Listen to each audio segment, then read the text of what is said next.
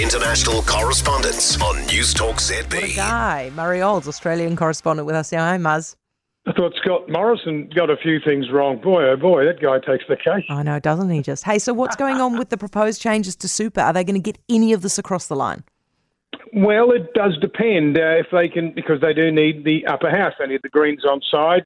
In the lower house, it's not a problem. They've got the numbers. But basically, Australia has a pile of superannuation totalling $3.3 trillion. Paul Keating legislated back in 1992 that all Australian workers, men and women, should have compulsory superannuation savings to provide for a comfortable retirement. Now, in the September quarter last year, I said $3.3 trillion. And, you know, it's obviously very attractive to put money into super as you're working because it does attract significant tax concessions. And that's where the government's coming in. Last election, they said, we're not going to be making any major changes to super. Now they're saying all we want to do is legislate super to make sure it exists for the purposes for which it was set up. That is to provide for retirement income, retirement savings. Well, the opposition has seized on this, saying, you're breaking a promise. Basically, what Labor wants to do, it seems to me at this point, it's going to be spelled out between now and the budget, but I'll just give you a couple of quick stats, and where are they here? The average super balance in Australia is $150,000, right? 150K men and women. That's the average, the median.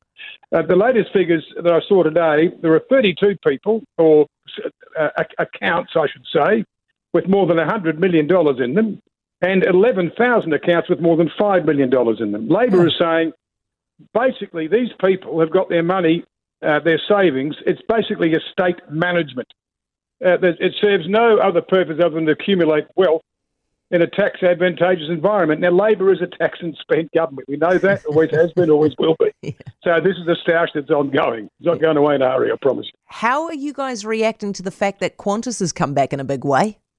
Well, look, Australians do like flying their national carrier. There's no doubt about that, even though, they lost bags and cancelled flights and sacked staff. But the Qantas is certainly, it's back in the black big time, a half-year profit of $1.43 billion. And as Alan Joyce, their Qantas boss, says, a remarkable turnaround for an airline that lost $7 billion over the last 3 years of COVID.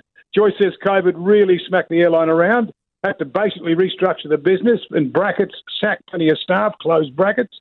But as the world heathers emerge from COVID, we're travelling again, and Qantas is well positioned to capitalise on that. There are profits right across the board, domestic services, international travel as well, but no relief in sight from sky-high airfares. Fares are really, really high. People are belly aching. There's going to be no return, though, says Alan Joyce, to those low fares we saw in 2019. Muzz, give me the yarn. How did this happen? So a guy's out walking his dog and then a croc gets him. Look, he was a tourist. This is a 37-year-old fellow. I'm not sure exactly where he is from, but he certainly wasn't from Cooktown, which is in far north Queensland. He was up there on holidays with his little dog. He was walking his dog about, early last evening. He was near a boat ramp at Bloomfield. I've never been to Bloomfield, but I've seen a picture of the boat ramp. Very nice. But the level of the river right there is pretty high. It's been raining up there. So he's down at the edge of the boat ramp with his little dog having a drink. And this croc comes charging up, and they're very fast crocodiles. Yeah. It comes charging up the ramp, bypasses the little snack of a dog. That wouldn't have even been like an entree, and has gone straight for the fellow who's got the dog on a lead.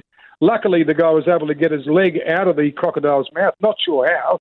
Anyway, he was able to flag down a passing Aboriginal ranger. She was able to provide first aid, and she called in the rescue team. He was flown to hospital. He's doing pretty well, apparently, and so's his little dog. Oh, I'm pleased to hear that. I was wondering how that was going to end. Muzz, thank you for that. Murray Olds, Australia correspondent. We'll have a chat to you again next week.